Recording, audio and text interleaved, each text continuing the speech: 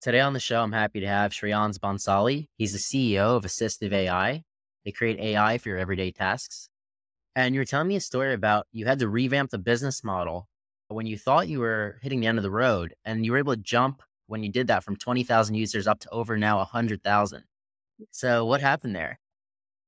Hi, Chad. Glad to be here and glad to talk about our story. I think it's something that every startup founder goes through. It's the moment of doubt. Is it basically the moment where you figure out, is your idea good enough? What you're doing is good enough or not? There's a moment of, again, self doubt, imposter syndrome, everything at one place. And then you hit that plateau of users in your app usually. And then this is what happened with us as well. We were at a point where Chat GPT had come into play, and since we were a pre Chat GPT company, it hit us like any other AI company, and people started to flock, and we hit a plateau of 20,000 all time users, and we weren't gaining as many users. Even with all the marketing that we were doing, we were still having trouble gaining the user base. So at that point, both me and my co-founders started thinking as to what are we doing wrong? Is there something that we can do to grow the company or do differently? Or maybe we should close it down completely because there was a lot of costs associated with it and we weren't able to make that on a monthly basis. So at that point, we talked to our community. We told them that we are shutting it down. We can't sustain anymore. And we saw a lot of moral support from our users that know what's going on. Is there something we can do to help you guys? We should keep going? And I think that motivation kicked in to do something for our users. That was the from day one that we wanted to help our users. That was the point. We shut the company down, actually, not shut the company down, but we closed down the website 5 days. We literally went back to the drawing board. We came up with a new business model. We came up with a new plan. We came up with a new UI, literally a revamp of our entire website in 5 days. It was like continuous days and night, but this was something we had to do. And then we came back, we created new plans, we created new UI. It was a more user friendly approach to Ascori. And that's when we started seeing revamp of the website. We started seeing new users every day. We were seeing growth even without any marketing. At that point, we had literally given up on the company, so we were not doing marketing, but more in terms of uh, product led growth. So we started developing the website. We started developing the UI of it. We started developing the user experience. We started directly talking to our users way more, and then crafting the website in a way that it became way more useful. And now we're seeing 1,000 new users every day. Basically, we recently also started our subscription services again, and we are starting to actual see healthy conversion of customers to monthly recurring revenue. So yeah, I think that break, that figuring out, forgetting all the self doubt and all the doubt, forgetting about will it work or not, and just helping the users. I think that's what changed and got us to this point now. So now the model is, are you creating, I'm looking at your site a bit. You're creating agents, AI agents that do very specific tasks.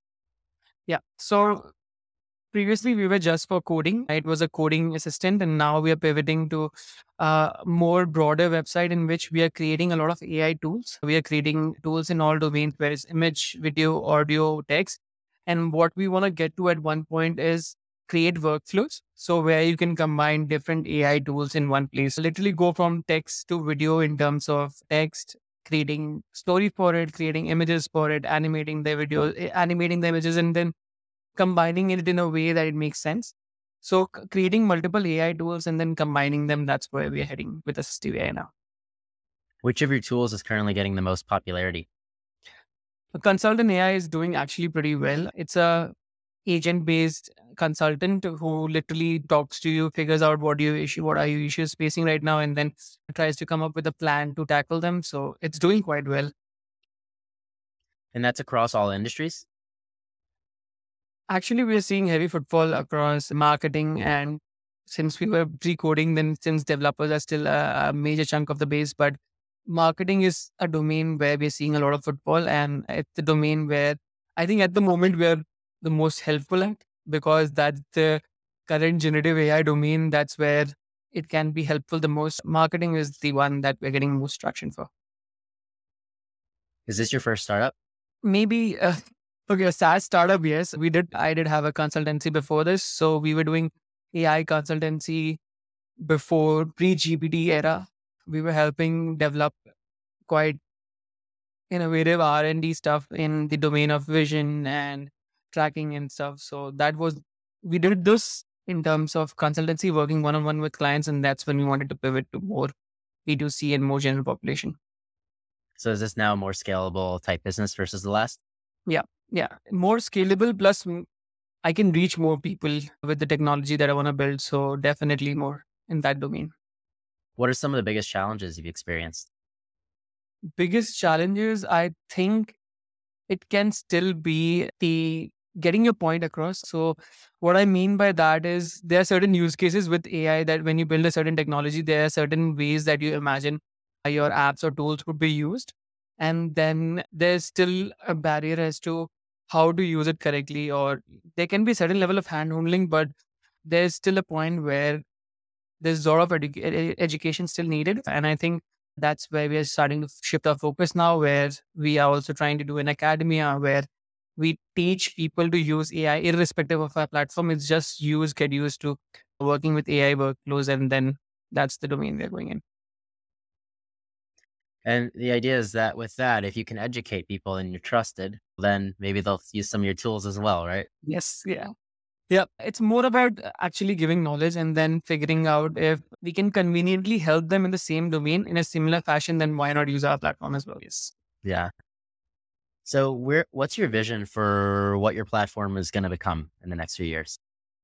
So our vision is to make AI easy and accessible. The whole point is the moment a new technology comes in, we want to build on it. We want to integrate it into the platform so people get access to it as fast as possible, and not just the top creme de creme. Basically, people who have access to a lot of tools, they are the only ones getting access to the new tools. So it defeats the purpose. So our motive is to create this as a launch platform for AI technology, and then keep adding tools and new technology as they come out, so that people on our platform who are used to our user interface, who are used to our user experience, can still use new technology without having that learning curve, without having that wait list or a subscription barrier. So if our listeners wanted to get in touch or learn more, how could they do so? I'm available on LinkedIn. It's very easy to find me. Assistiv AI is quite active on LinkedIn and on across most social media platforms. You can also reach out through www.assistiv.ai. It's as simple as that. Or even you can say hello@assistiv.ai. We're trying to make this barrier between us and our customers as easy as possible. So creating multiple contact points. Is there anything I didn't ask you that I should have? Uh, Maybe the domain. So currently it feels like marketing or whatever is happening right now can take over jobs, but that's not the case. And that's what we have been seeing with our users as well. So the way AI is augmenting them is helping them more get over that fear of AI taking over their jobs. So that's something that I just wanted to add, that I think right now is the time that if you can get over your fear mongering, get over the fear of AI, I think you can accelerate your career path a lot more. Well, thank you, Shreyans, for coming on the show. And thank you, everybody, for listening to another episode of Failing to Success. Make sure to smash the subscribe button. I'm your host, Chad Kalecki, and we'll see you next time.